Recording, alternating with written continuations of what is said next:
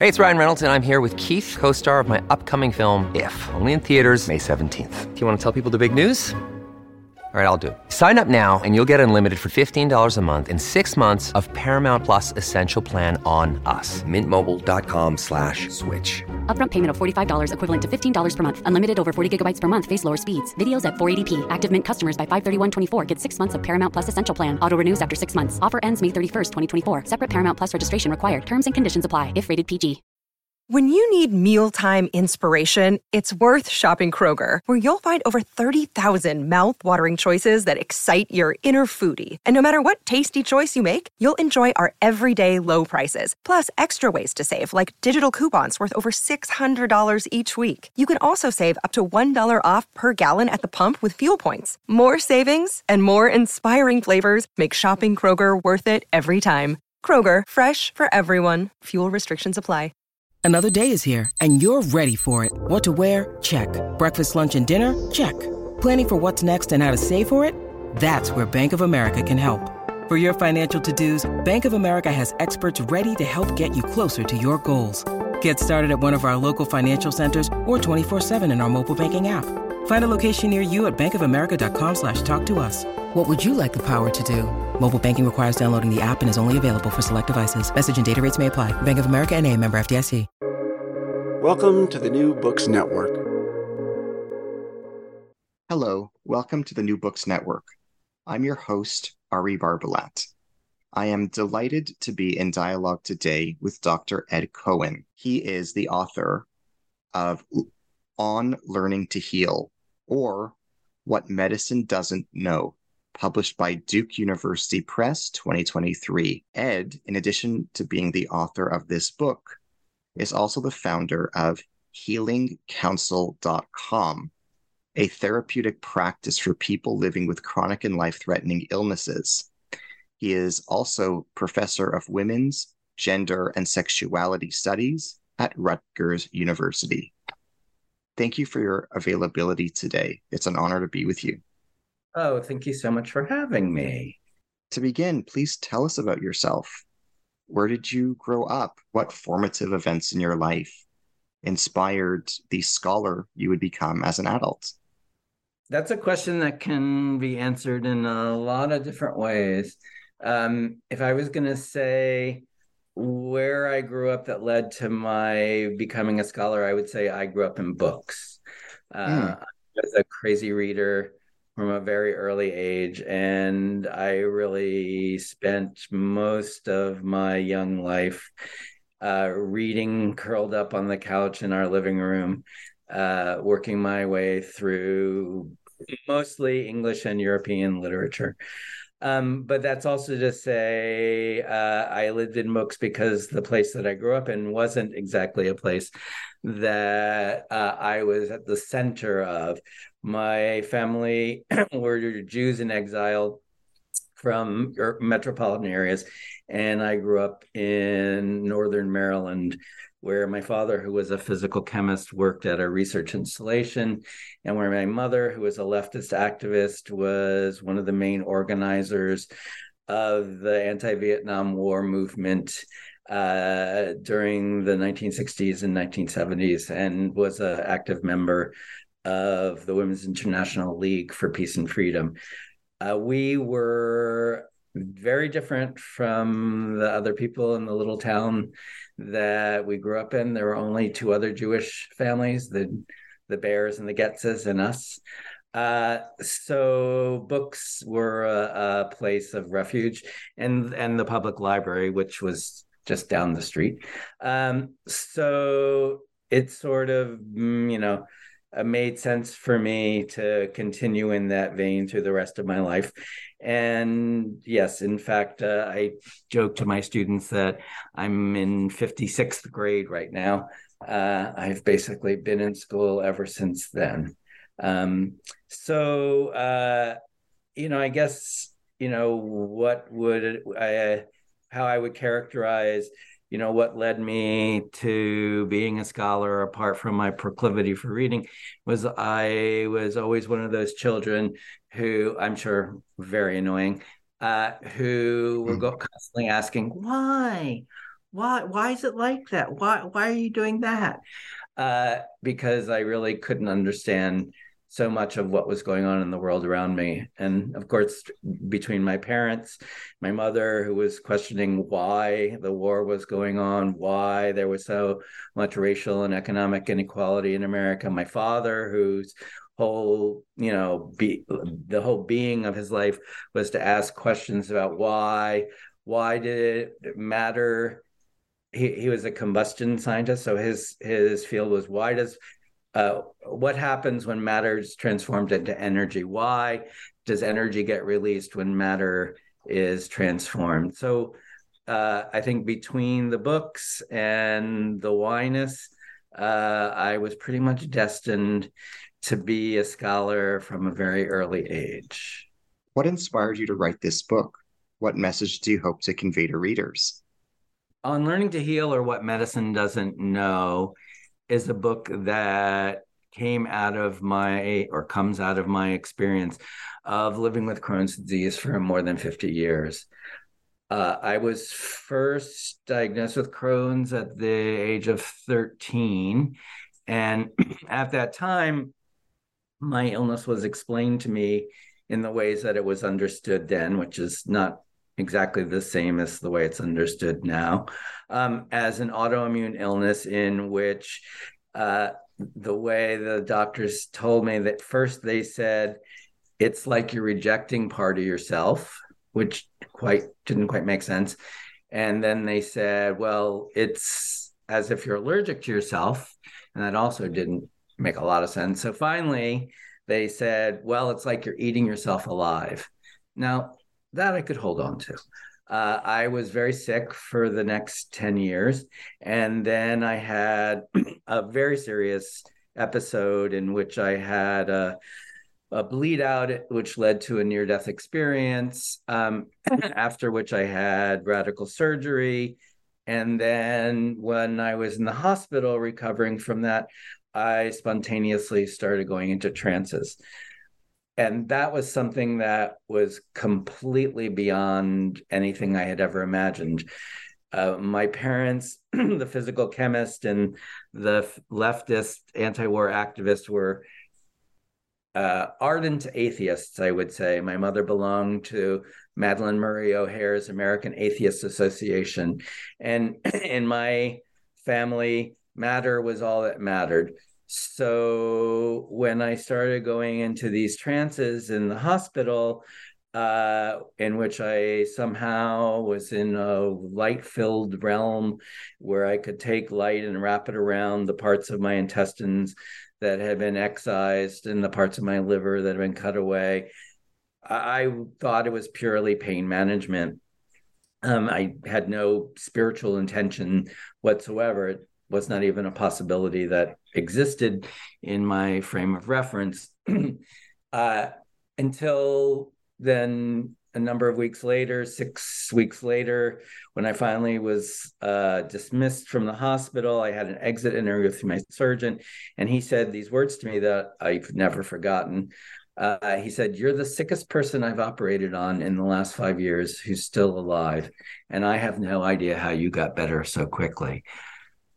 Now, needless to say, that kind of rocked my world, both because on the one hand, it really broke through my denial about how sick I'd been. I wasn't really, spending a lot of time thinking that I had almost died. But on the other hand, it really was the first time I heard a physician tell me that something that had happened to me was something that he could not explain. And it took me a long time to actually take that in, to make the connection between the going into trances and the healing process. But once I did, I began to inquire more into what the possibilities of healing were. None of my doctors had ever mentioned healing as something that might happen. That's not part of contemporary medical discourse. But there are many people who still do appreciate healing, and I was very, very lucky. Once I began to desire healing and to understand that it's an important value, that I began to find a lot of teachers to help me. And I've been following that path for the last 40 years or so. I have tried many different modalities that some have been more helpful than others. Some have been amazingly life transformative. And this book is basically an attempt to use my own learning curve to understand why it is that healing no longer seems to matter for medicine in the ways that it did for a very long time. The premise of the book really is very simple. For more than 2,000 years, medicine's main objective was to support and encourage the natural power of healing. Unfortunately, contemporary medicine doesn't try to heal us. At best, it tries to cure us.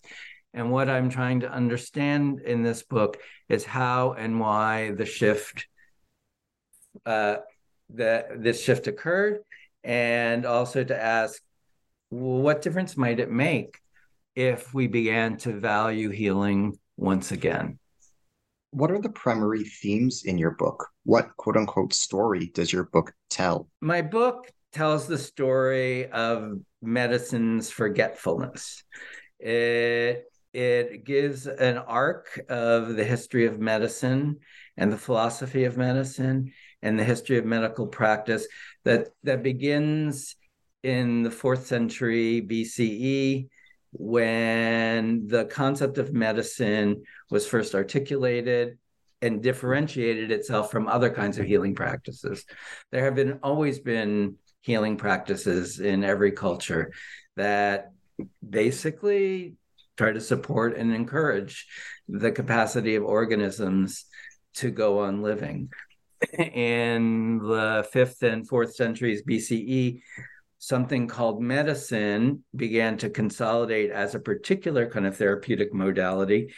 It's associated with the name Hippocrates, who's often, credited as a founder of medical discourse. Of course, Hippocrates is a character. The significance of his particular interventions is probably, not what is credited to him. But what's associated with Hippocrates is the introduction of 2 technologies that continue to characterize what we think of as medicine today. The first is diagnosis. And diagnosis literally means, or etymologically means, by way of knowledge. And prognosis, which means knowing in advance. So what makes medicine, as distinct from other kinds of healing practices, is that medicine diagnoses us and it offers us prognoses. And through that, it affirms the idea that knowledge and knowledge alone is the most powerful resource to support and encourage the power of healing. Now, knowledge is great. I'm all for knowledge. I'm often considered to be a know-it-all, so I can hardly criticize others for their knowing ways. But knowledge may not be all there is to healing. There may be other possibilities. And one of those possibilities that coexisted with Hippocratic medicine for more than 1,000 years was what was known as Asclepian temple healing. Asclepius was the god of healing. He has a very interesting backstory. The temples to Asclepius were propagated throughout the Mediterranean basin for 900 years. And the methods of healing were primarily what's known as dream incubation.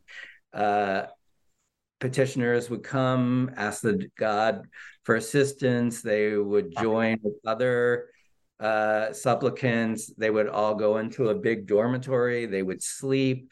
They would wait to receive dream instruction from the god that would either immediately heal them or give them techniques for healing, or some of them would receive, dreams that were complicated, in which case they would discuss them with the priests.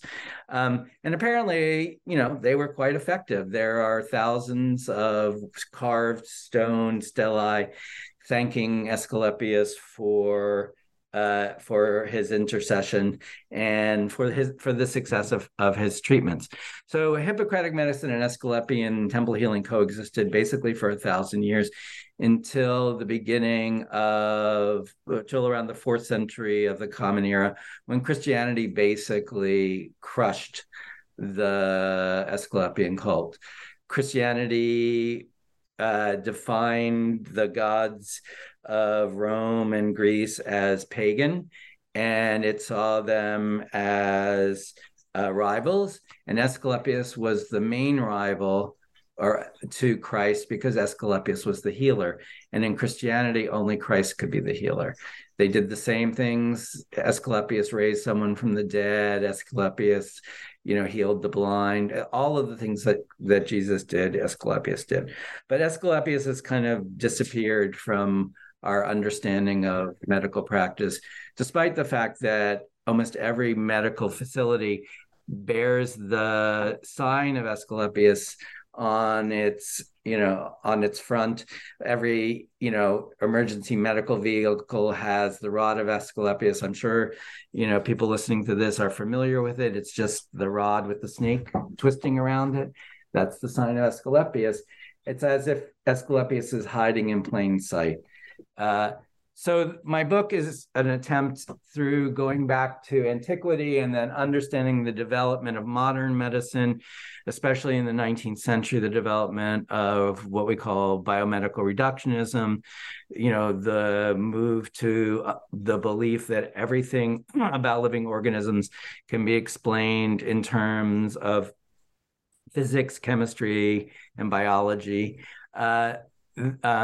That the shift in the thinking of medicine from being an art to being a science. I try to trace all of that history, and then to offer, as a counterpoint to that, possibilities in addition to medical intervention that have been significant for me personally in terms of helping me to reframe what it means to live with an illness and to begin to understand what healing might entail. And so the book is an attempt to share those with others, in the hope that by sharing my healing curve with them, with others, that other people will also, be able to consider not just what medicine knows and the ways that it can help us, which are many, but what are also the things that medicine doesn't know, and how might there be resources that are available to us that we don't call on simply because we presume that medicine is supposed to know what's wrong with us. What would you like listeners to get out of our interview today? I guess I would like people who read my book or listen to this podcast to begin to have a somewhat more informed sense of their own investments in believing in medicine. I mean, one of the things that is characteristic of the way that medicine became modern is that in the 1920s in the United States and in Canada, the structure of medical education was transformed in the wake of what's known as the Flexner Report, which was a report written by Abraham Flexner for the Carnegie Institute, basically affirming that medicine should be a science, that the requirements for all medical education should include thorough understanding of physics, of chemistry, of biochemistry, of cellular tissue chemistry, and that it should be a kind of research-oriented project, or that at least it's based on research-oriented practices. So that's why physicians in training still have to go to medical school for 4 years, postgraduate.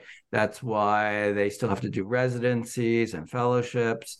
The structure of training is also a particular structure of the inculcation of a particular kinds of knowing, particular ways of knowing.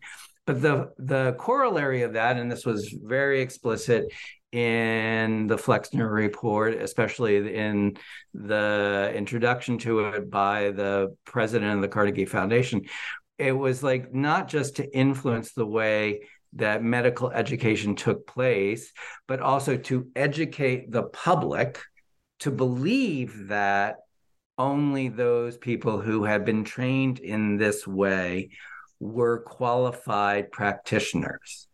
So from the very beginning of the kind of medicine that we now take for granted as medicine, or the part of the project has always been to train the public to believe that the ways that bioscientifically underwritten clinical practice is the best way to intervene in the case of disease and illness. And in a certain sense, the simplest thing that I would like people to know is that, or to think about, is that we're always more than we know. We're more complicated than we know. We are more imaginative than we think. Knowing and thinking are really powerful resources for human beings, but we also have imaginations. And the imagination can be a very, very powerful resource in relationship to healing. And that's something that medicine, wittingly or unwittingly, because of its investment in knowing, and because knowing seems to be opposed to the imagination, discourages us from considering as part of our own repertoire of resources that we can call on in order to transform our lives in many kinds of ways, but specifically when we're experiencing the kinds of challenges that we call disease and illness. What would a veteran doctor or a practicing doctor learn from this book? What would medical personnel who are presently working in the medical field gain from your book? I think that on Learning to Heal, or What Medicine Doesn't Know, it would be helpful to people in the clinical professions, in part because it will affirm for them experiences that they have had themselves or witnessed in other people that are not included within the domain of legitimate medical understanding. Really simple examples of those that are very commonly understood are when we talk about people who have spontaneous remissions from cancer. And this is there's a lot of evidence for this. I mean, but it's often mostly considered anecdotal, which anecdotal is just another way of saying in this context, not very interesting to us, or we're not really able to know much about it, and therefore we have to bracket it and put it aside. What people working in the clinical professions, I think, might take away from On Learning to Heal, or What Medicine Doesn't Know, is in part an appreciation for things that they experience, that they have witnessed, in themselves or in other people, that the dominant medical discourse doesn't have ways to make sense of. Perhaps the most familiar example of this might be spontaneous remissions from cancer. We know spontaneous remissions occur. We don't know why they occur. They are not statistically predictable. There are no ways to run clinical trials about them. And therefore, in terms of the way that clinical medicine gathers its evidence, they're considered anecdotal rather than data sets. And as a result, are kind of bracketed as being, interesting exceptions. And rarely do they provoke more consideration than that. But anybody who works in the medical field knows that these things happen all the time. Like the way that my surgeon said to me, "You were the sickest person I've operated on in 5 years who's still alive, and I have no idea how you got better so quickly." That question rarely opens up to, well, let's investigate why that might be the case. I think that, the book really tries to give both people who are medically trained and those who are treated by those who are medically trained a historical and philosophical framing of the assumptions that are embedded in Western medical practice that may be somewhat limited in terms of the possibilities that are available, in terms of how we understand what illness is, the dimensions of illness, the lived dimensions of illness, and that, that practitioners, clinical practitioners, doctors, nurses, respiratory technicians, that reading on Learning to Heal, I hope for them through, having some, sense of alternative ways of making sense of what they do, might inspire them to practice a little bit differently, or to imagine possibilities that might not have occurred to them before in terms of how they interact with patients, or what it is that they do to support patients through various kinds of experiences that can be very difficult or painful.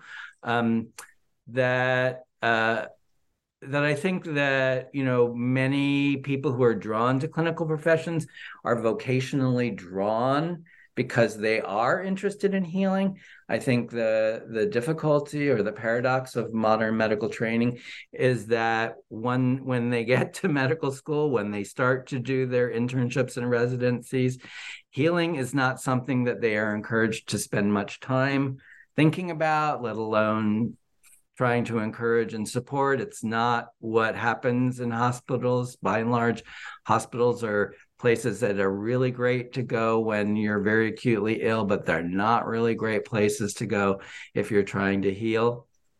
And that is a structural problem that has to do with the way that, medicine is financed, the way that the way that people approach medicine. I mean, it's a very complicated set of issues. But I do think that, the book offers clinicians a wider perspective on their own practice, in the hope that by thinking about how they've come to understand the world, how things have come to seem self-evident to them, that they might be able to open to other possibilities that don't yet exist. They might help them to consider how to practice medicine otherwise, to support the healing process. What would a medical student or a prospective doctor who is on track to become a clinician in the future gain from reading this book? So one of the things that actually I'm trying to do now in relationship with a bunch of other colleagues at Rutgers is to create a program that we're tentatively calling Studies in Healing Justice. And it tries to connect the faculty in the School of Arts and Sciences with the School of Public Health and the medical school, the pharmacy school, to try to give young people who are in the process of learning these particular techniques that modern medicine is training them to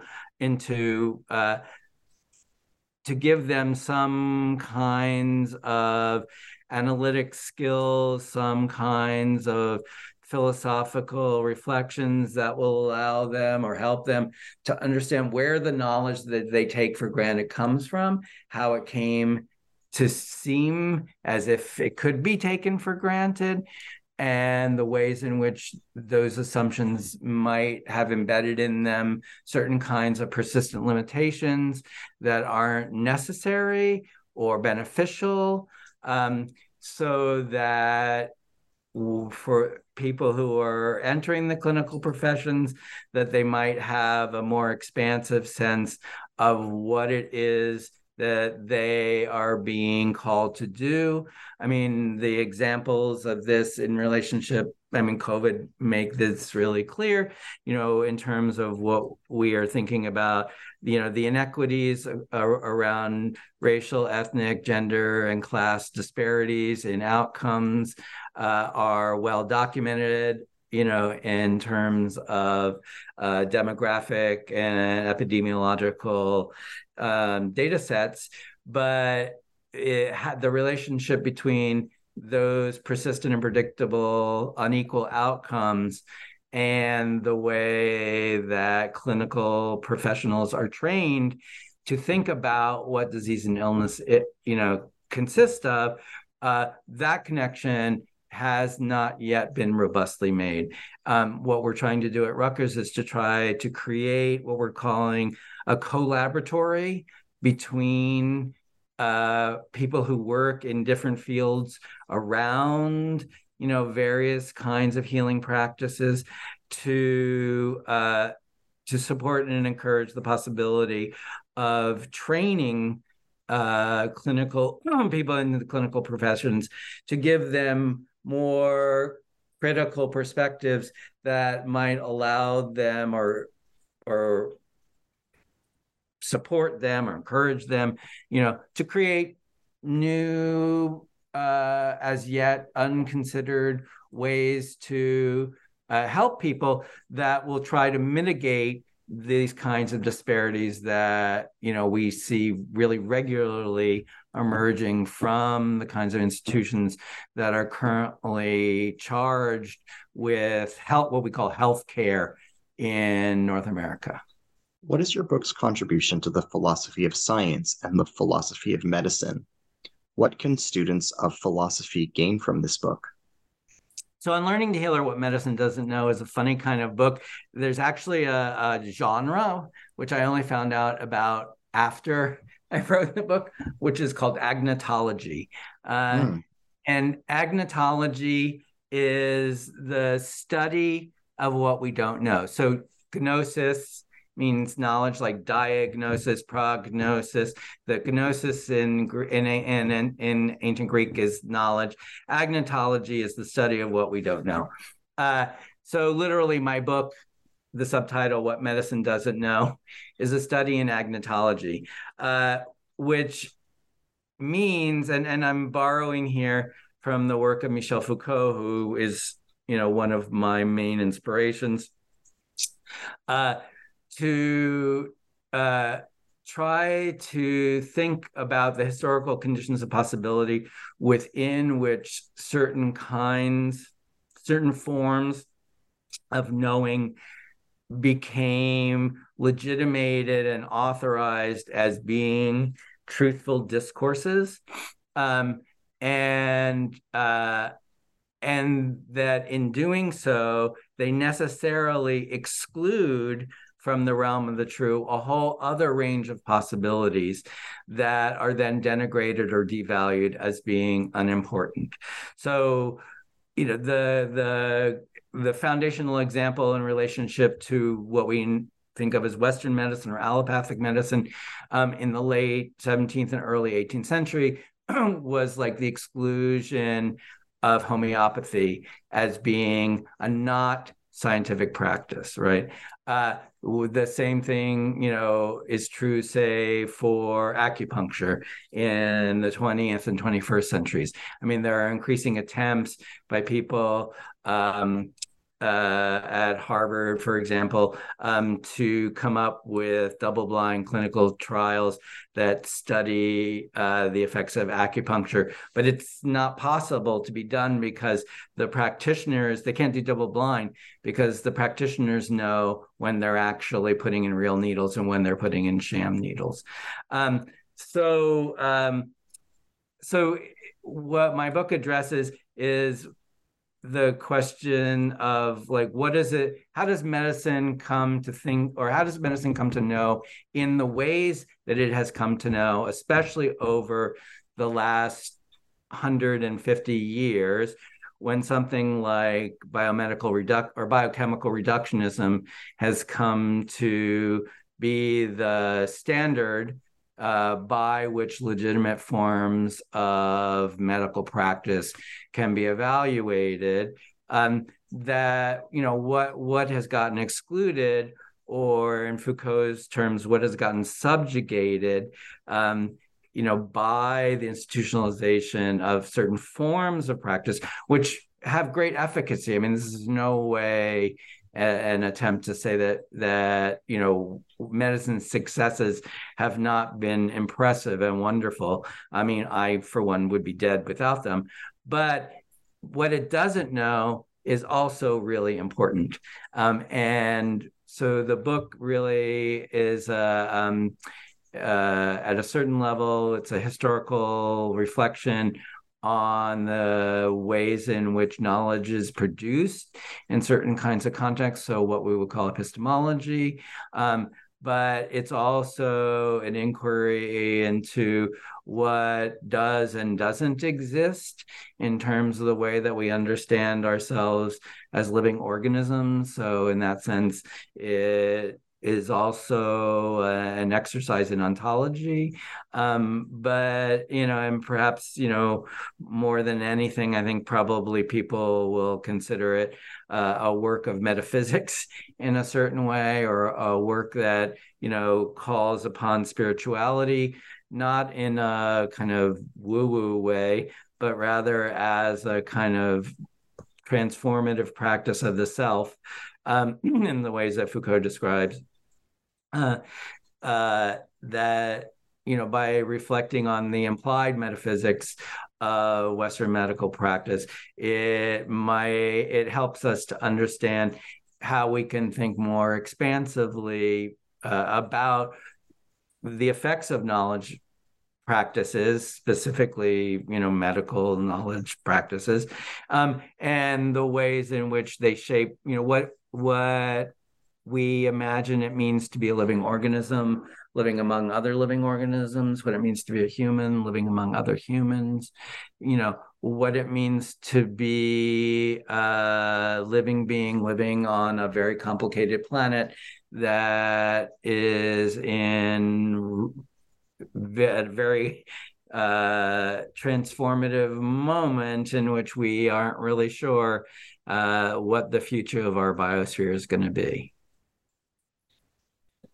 What are the primary symptoms of Crohn's disease? How were your symptoms, as you experienced them, similar or different from others' experiences of Crohn's disease? So Crohn's disease is okay. Crohn's disease is a complicated gastrointestinal phenomenon, the cause of which remains unknown, the treatments for which remain symptom suppression. There is no cure for Crohn's. Typically, Crohn's has been called an autoimmune illness, which refers to an understanding of the immune system as predicated on what Macfarlane Burnet called the science of self, not self-discrimination. So autoimmune illnesses, and there are now 60 to 80 illnesses that are considered to have autoimmune etiologies, can be characterized as the way in which, as organisms, we mistake parts of ourselves as others. That somehow at a molecular and cellular level, parts of our own organisms seemingly perceive other parts of our organisms as not part of our organisms. Autoimmunity is a contradiction. It's one of 5 persistent contradictions in the theory of immunology.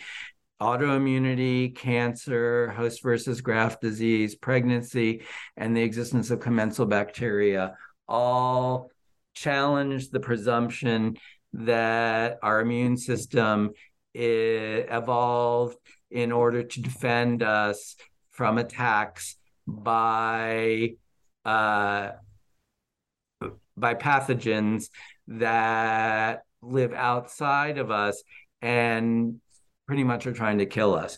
I mean, like, for example, in relationship to COVID, the way the virus was referred to as an enemy.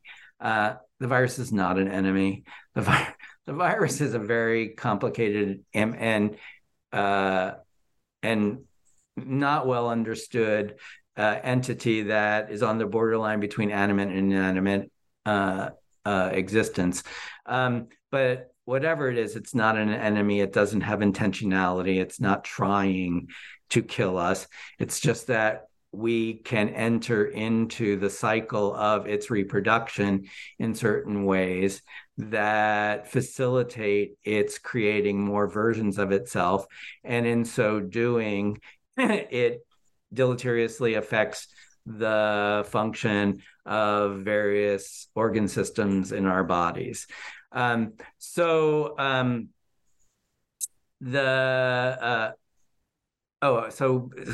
Crohn's,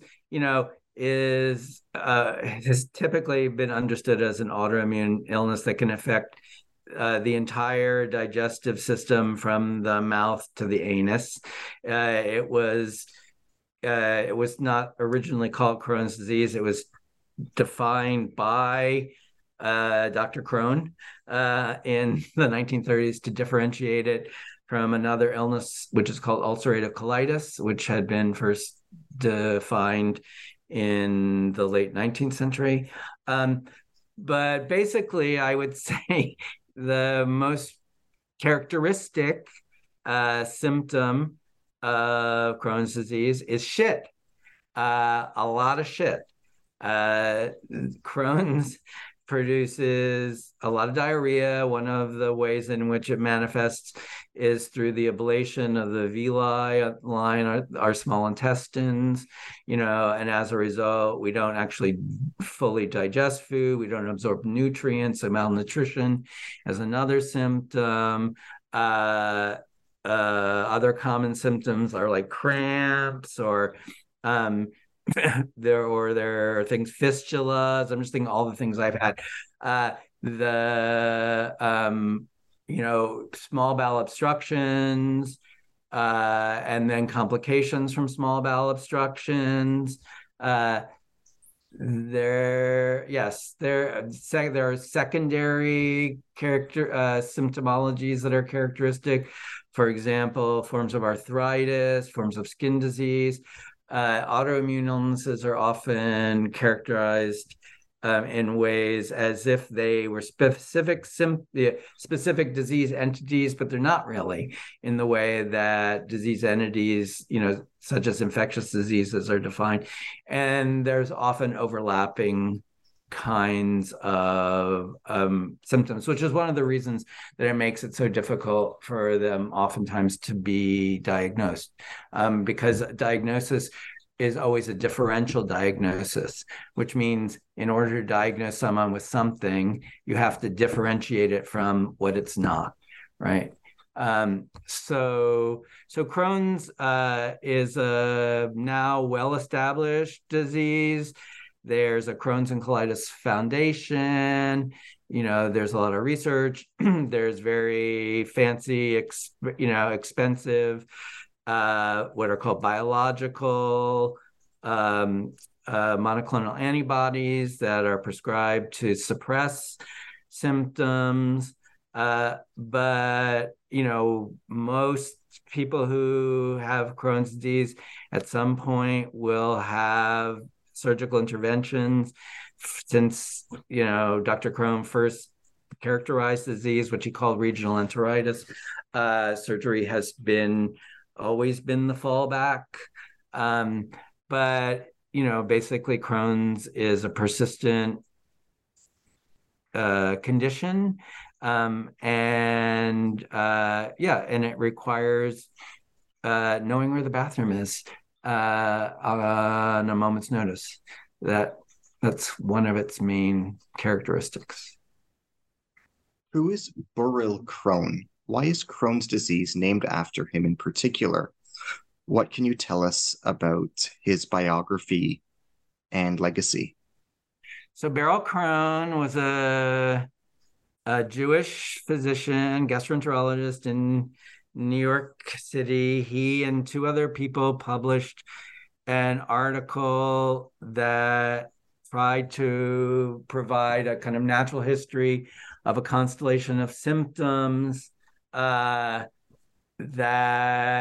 he thought were different than those of ulcerative colitis, because at that point they understood them mostly to involve the small intestine rather than the large intestine.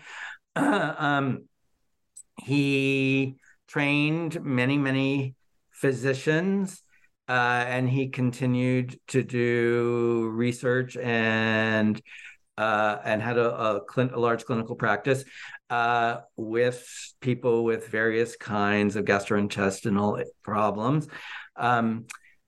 He was the mentor of one of my gastroenterologists, Henry Janowitz, who then took over Dr. Crohn's practice. And so he had Dr. Crohn's office on Fifth Avenue in New York. He had Dr. Crohn's desk. He had Dr. Crohn's files. And so I would go to see Henry. Henry happened to be the father of a friend of mine, which is how I got to him. And Henry and Beryl Crohn then, 10 years or so after the initial publication of the JAMA article, Journal of American Medical Association article on regional enteritis, published a follow-up that basically reiterated the understanding that there was no cure for Crohn's. It was not clear what the causality was, and that symptom suppression was the best form of treatment that was available. And in the end, surgery was something that was often, a preferable treatment, especially before these new, kinds of biological immunosuppressants were developed. Like when I was very sick, they didn't exist, and so I grew up on taking prednisone, large doses of prednisone for more than 10 years. That would no longer happen. So Dr. Crohn was basically, and he didn't call what we now call Crohn's disease, but after him, because he was the first person to characterize it as such, that we now, in his honor, characterize it in his name. Who is Moshe Feldenkrais? Why is he noteworthy? Can you tell us about his biography and importance? So Moshe Feldenkrais he was born in Eastern Europe. He migrated to Israel in his early life. He was one of the people who actually began to build Tel Aviv.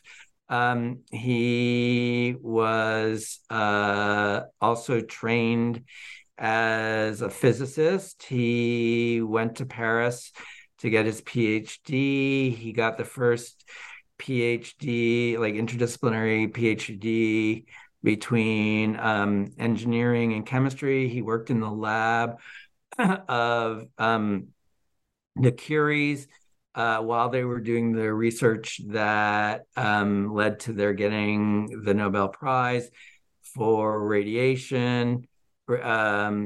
He designed a lot of their lab equipment. He was also a martial arts expert. He was designated by the founder of judo to basically bring judo to Europe.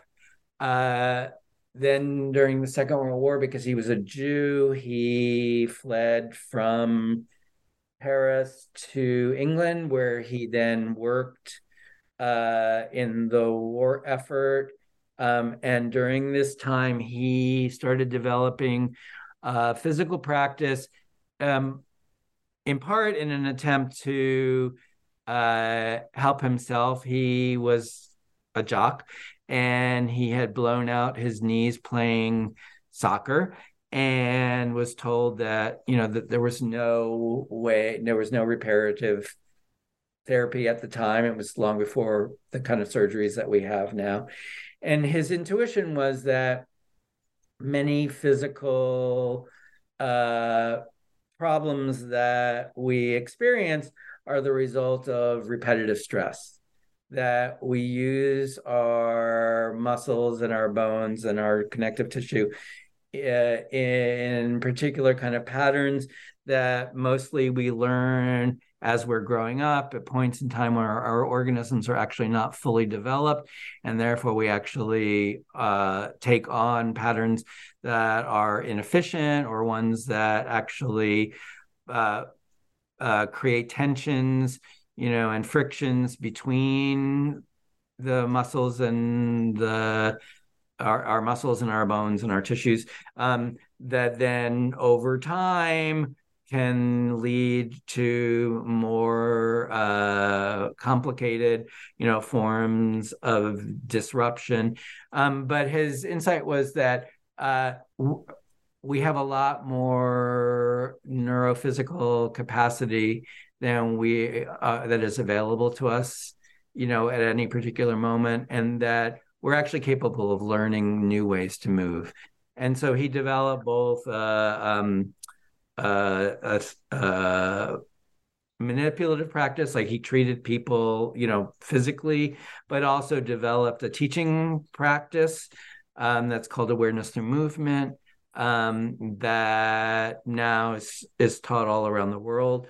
And, he was, in his own right, he has been very important in what's known as the somatics movement. I mean, but his work, not him personally, but his students were very important in my life because that was the first technique that I was introduced to that really helped me to redress patterns in my own experience, particularly the ways in which, as someone who had grown up with a very serious gastrointestinal illness, I tended to try not to be in my body as much as I could in a conscious way. And what awareness through movement tries to do is to help us use our mental capacity to focus on the ways that we move, to understand what the limited ways in which we've habitually learn to move, and to see what happens when we introduce other possibilities that will allow us to expand our repertoire, such that we might be able to move with more ease, more grace, with more range of motion, that we might be able to, our postures can improve, and that, starting from, that physiological basis, that we actually can carry, that understanding that there's more possibility than we currently know into our psychological lives, into our political lives, to our spiritual lives. So Feldenkrais was a great teacher. And his work has been very, very important for me and for many other people. It's not my primary practice at the moment, but it's one that has really given me a great foundation for thinking about how to move and to live otherwise. There are many theoretical contributions that your book is indebted to. They include the work of Michel Foucault, Roberto Assagioli, and Henri Bergson. How do these thinkers show up in your book? In what ways are you indebted to them? Well, I'm deeply indebted to all three of those. Primarily Foucault. My story with Foucault is, Foucault is my favorite thinker, and I had a really profound experience reading Foucault when I was in the hospital. At the same time that I was spontaneously going into trances, I was doing a reading course with my dissertation advisor on Foucault's writings, because I was in the hospital, I wasn't in school. And Foucault's second book is called Birth of the Clinic.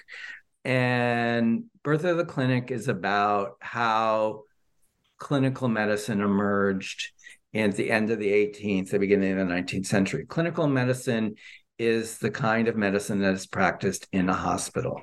That is what clinical medicine is. And what Foucault tries to help us understand is when the clinic emerged as the privileged place of medical training and medical practice, certain ways of thinking about what it means to be an organism, what health and illness are, and what disease entails, got sedimented. In particular, the most famous point that Foucault makes, which continues to be the case, is that the way that hospital medicine worked at the end of the 18th, beginning of the 19th century, especially during and after the French Revolution, is that hospitals weren't what they are now. They were mostly institutions of last resort. They were the place where poor people went for various reasons, not necessarily primarily medical. That at the end and they were often usually religious institutions supported by in the context of France, which was the first country to kind of move in this direction. Supported by the Catholic Church. In the end of the 18th, the beginning of the 19th century, medical practice in the hospital took on a new set of routines, which is that it didn't have any better kind of treatment possibilities necessarily than anything that had gone before it. But what they began to understand is that hospitals provided clinicians with large populations of people who had various kinds of symptoms. So in terms of training, doctors could look at different people, see what their symptoms were, take stock of them, attempt to treat them more or less successfully.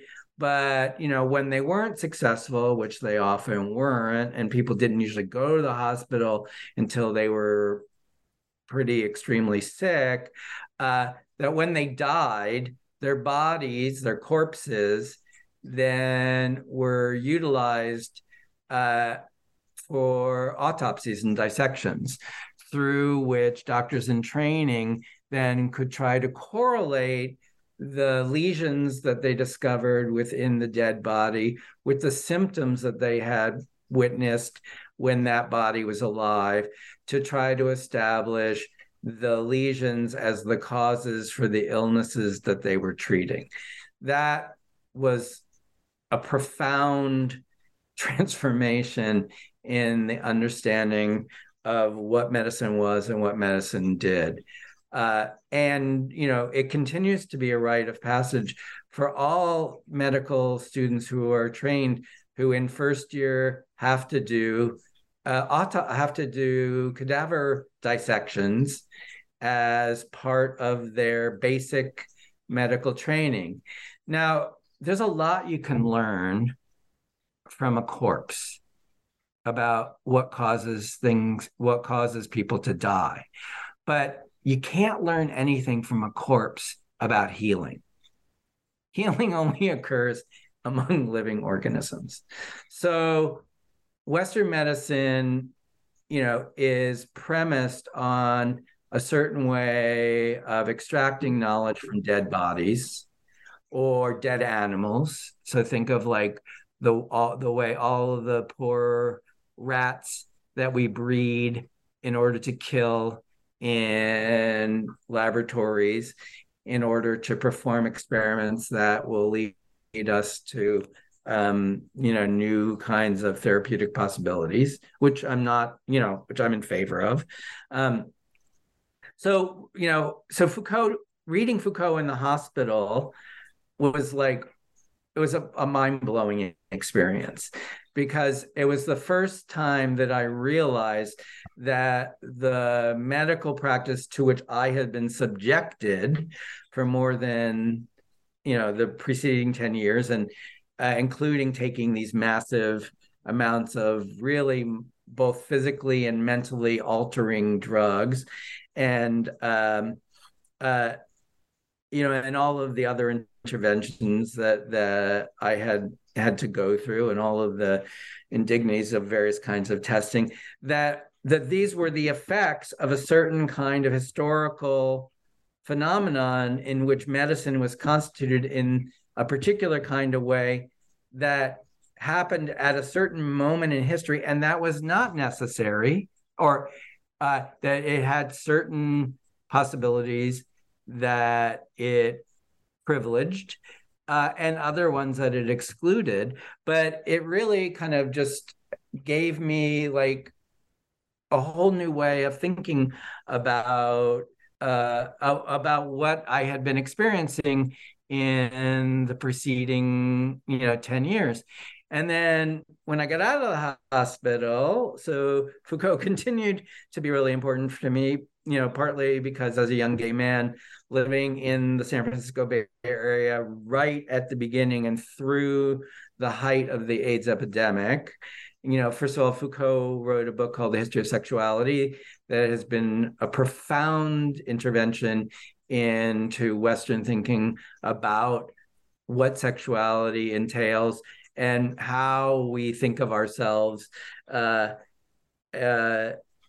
how we think of ourselves and how we relate to one another when we imagine that there is something like sexuality that is a given, that is some kind of quasi kind of natural or biological phenomenon.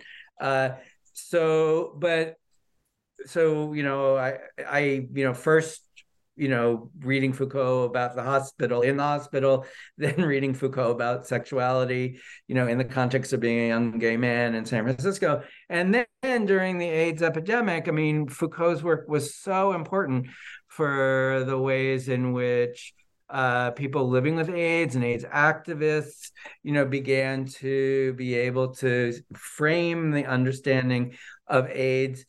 AIDS is not a disease, it's a syndrome.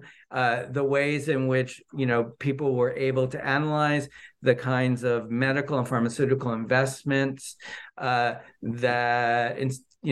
were being institutionalized, at the very beginning of the epidemic, and through organizations like ACT UP, were able to directly challenge, the assumptions of what the standard of care should be, what kinds of treatments could be available, right? So Foucault's work, because, his project is primarily to reflect on, why it is that we take certain things to be self-evident and how they came to seem as if they're self-evident, and what other possibilities might emerge if we can trouble the self-evidence, the seeming self-evidence of that self-evidence. And so Foucault is like my intellectual hero in that way, and really, has helped me my first book, which was called Talk on the Wild Side, which attempted to look at how the opposition between heterosexual and homosexual emerged at the end of the 19th century as a way of thinking about all the permutations of male sexuality, and asked, why did we come to think that anything that, men could do with each other or with other people could be situated somehow on this linear scale between heterosexual and homosexual. My second book was about how the notion of immunity, and how immunity was a political and legal concept for more than 2,500 years, or around 2,500 years before it became a medical concept at the end of the 19th century, which is now taken for granted as if the immune system was designed to defend the organism against, foreign invaders.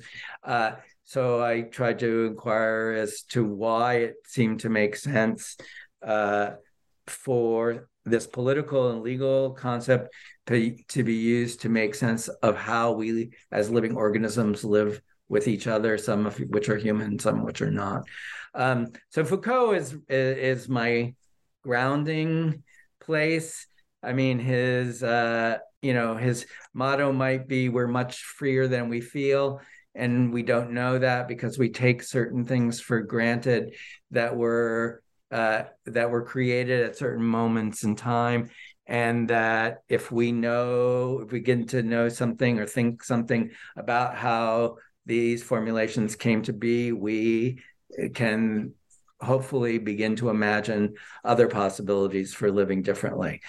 The other two, Henri Bergson is a late 19th, early 20th century French philosopher who was an amazing thinker in his own right. He won the Nobel Prize for Literature for a book that he wrote called Creative Evolution, which is unbelievably brilliant. He wrote books called Matter and Memory, and then wrote a later book called the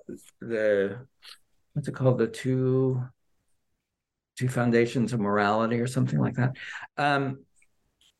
Again, a very capacious thinker who really reflected on the limitations of Western modes of knowing, in particular scientific knowing, which he thought about in terms of evolutionary possibilities for organisms, and the way that, certain kinds of what he calls intelligence are predicated on analytic skills, like breaking down motion into discrete moments. So, for example, if you are a predatory animal and trying to figure out how to catch your prey, then you need to be able to imagine the arc of the way that your prey might move, so that you know where to intervene in the course of its motion in order to catch it.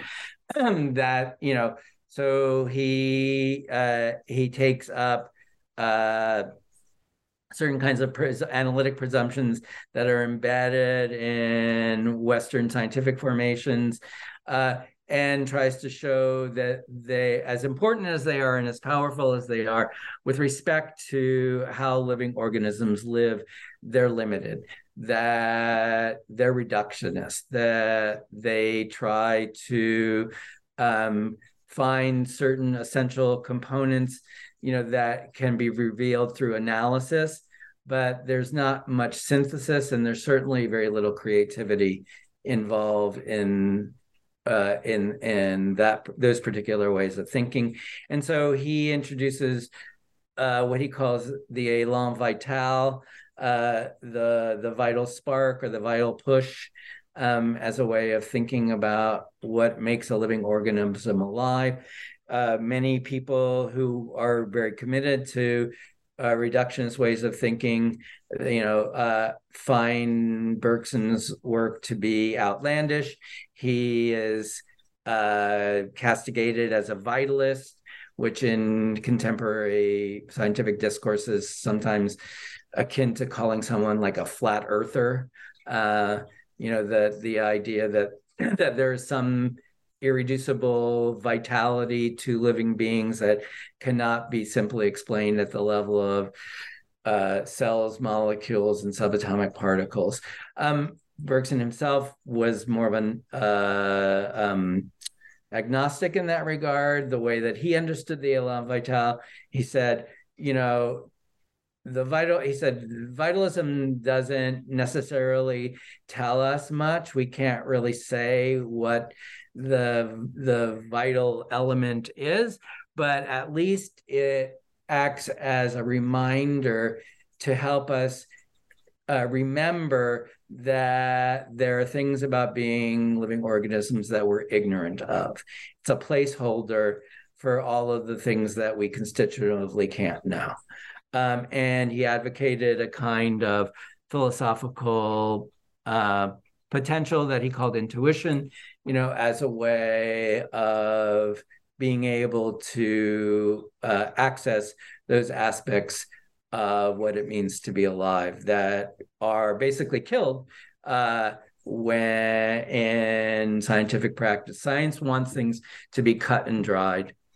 Cut and dried is another way of saying dead. Bergson was really interested in what continues to happen in time, time as a dimension within which change and creativity are possible. Assagioli is a different person. He's an Italian Jew, trained as a doctor at the end of the 19th century, studied in the Bergoli Clinic in Switzerland with Breuer, who is the person who came up with the notion of schizophrenia. He trained as a psychoanalyst.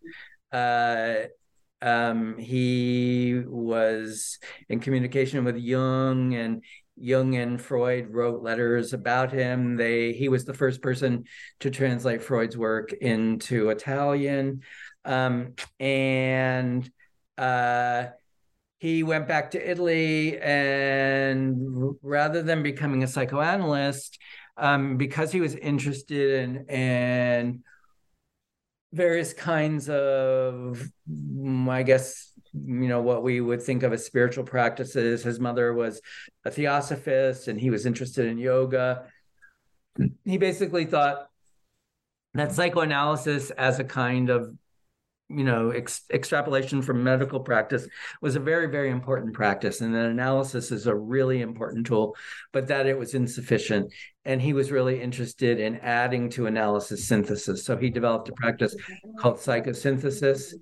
And the presumption of psychosynthesis is that we are always more than we know, that what happens in a clinical encounter is that the person who is occupying the position of the therapist or the counselor is holding open a space, the space of possibility for the person who has come, to the therapeutic encounter for the possibility that the person is much bigger than they currently hold them to be, that they have many more, there's many more possibilities than that they're currently imagining, and but that only they know which of those possibilities through their realization will actually be healing.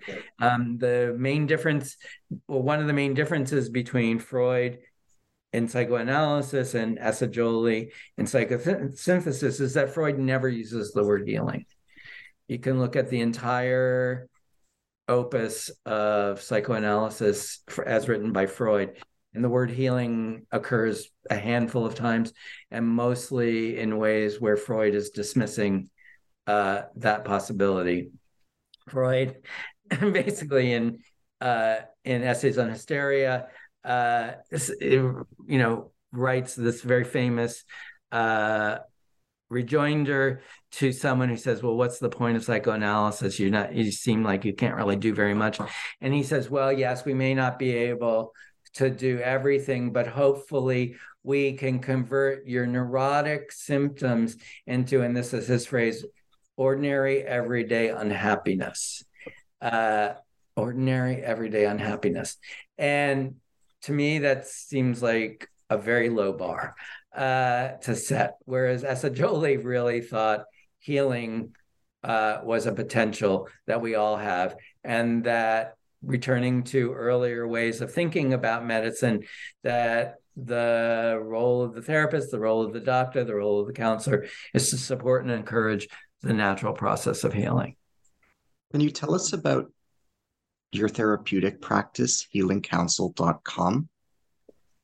So my therapeutic practice is eclectic. It draws on all of the different modalities that I have been trained in, like psychoanalysis or Feldenkrais, or Continuum, which is another movement practice that I've studied for many years, or yoga or meditation. I have a lot of different tools that I work with, but my main goal is to help people who have either been diagnosed or who are looking for a diagnosis to perhaps reframe, reimagine what they are experiencing through their processes of illness, with the understanding or with the caveat that healing is not curing. Healing doesn't mean you're not going to die. Healing affirms the possibility that we, as living organisms, we can affect the quality of how we live in the circumstances in which we live. And that what Healing Counsel tries to do through conversation, through the introduction of guided imagery or certain kinds of movement practices, is to help people have a better sense of what it is that they might do to enhance their own experience, given that medicine has framed what is happening to them in certain kinds of ways, which may be more or less beneficial if they are if they're receiving treatments that are actually supportive of them, which not everyone is. So Healing Counsel, really is an attempt to give people a sense that their imagination is a very powerful resource in their healing process. And the more that we can activate our imagination in order to move towards possibilities that will enhance the ways that we're living up to and including the ways that we die, that will all be to the good. How do you define healing? What is healing? What is healing not? That's a really hard question. And honestly, I don't know what healing is per se. The way I talk about healing is to say that healing is a tendency and it's a value. All living organisms, as a condition of going on living, have to be able to repair themselves. Biology talks about living organisms in terms of the capacity to take in nutrients, to expel toxins, to reproduce themselves in time, and to repair themselves. And they're satisfied with that. I think repair is not sufficient to understand the potential that healing represents. I think healing is a tendency that all living organisms have, but that the thing about a tendency is that tendencies aren't necessarily actualized, that there are always countervailing tendencies. And that's why I insist that medicine really lost something when it lost the sense that its job was to support and encourage the natural power of healing. I think healing, at a basic sense, can be understood as the possibility that we can learn to live in more life-enhancing ways. And that's why I think healing can be physical, physiological, but it can also be psychological. It can also be political. It can also be spiritual. It can also be environmental. And probably at this point in human history, it probably should be all of those things at once. So I think that healing it refers to a possibility that we have as living organisms that we often take for granted, that we don't emphasize as a value, either for ourselves personally or in our culture. That's certainly clear in the United States, where, getting something as basic as universal health care is too contentious to even, to even be possible. And that, so when I say that healing is a tendency, I think we have the capacity to move in that direction. When I say it's a value, I think that it suggests that we need to desire to heal in order to learn. And my understanding of healing is that healing is always a matter of learning to heal. Healing is never the same thing twice, because we're never the same thing twice. Healing is not curing. Curing entails a fantasy of going back to the way we were before we had the experience of illness. But if illness, by definition, is an experience, it means we're changed by the experience. And there's no going back to before. There is a learning to be in new ways. And I think healing is another way of suggesting and supporting the possibility of learning to live in new ways that are more vital for us at any point in our lives, including up to and including the ways that we die. For some people, their deaths are incredibly healing. Healing is not the opposite of dying. Healing is about the quality of the experience of what it means to be alive.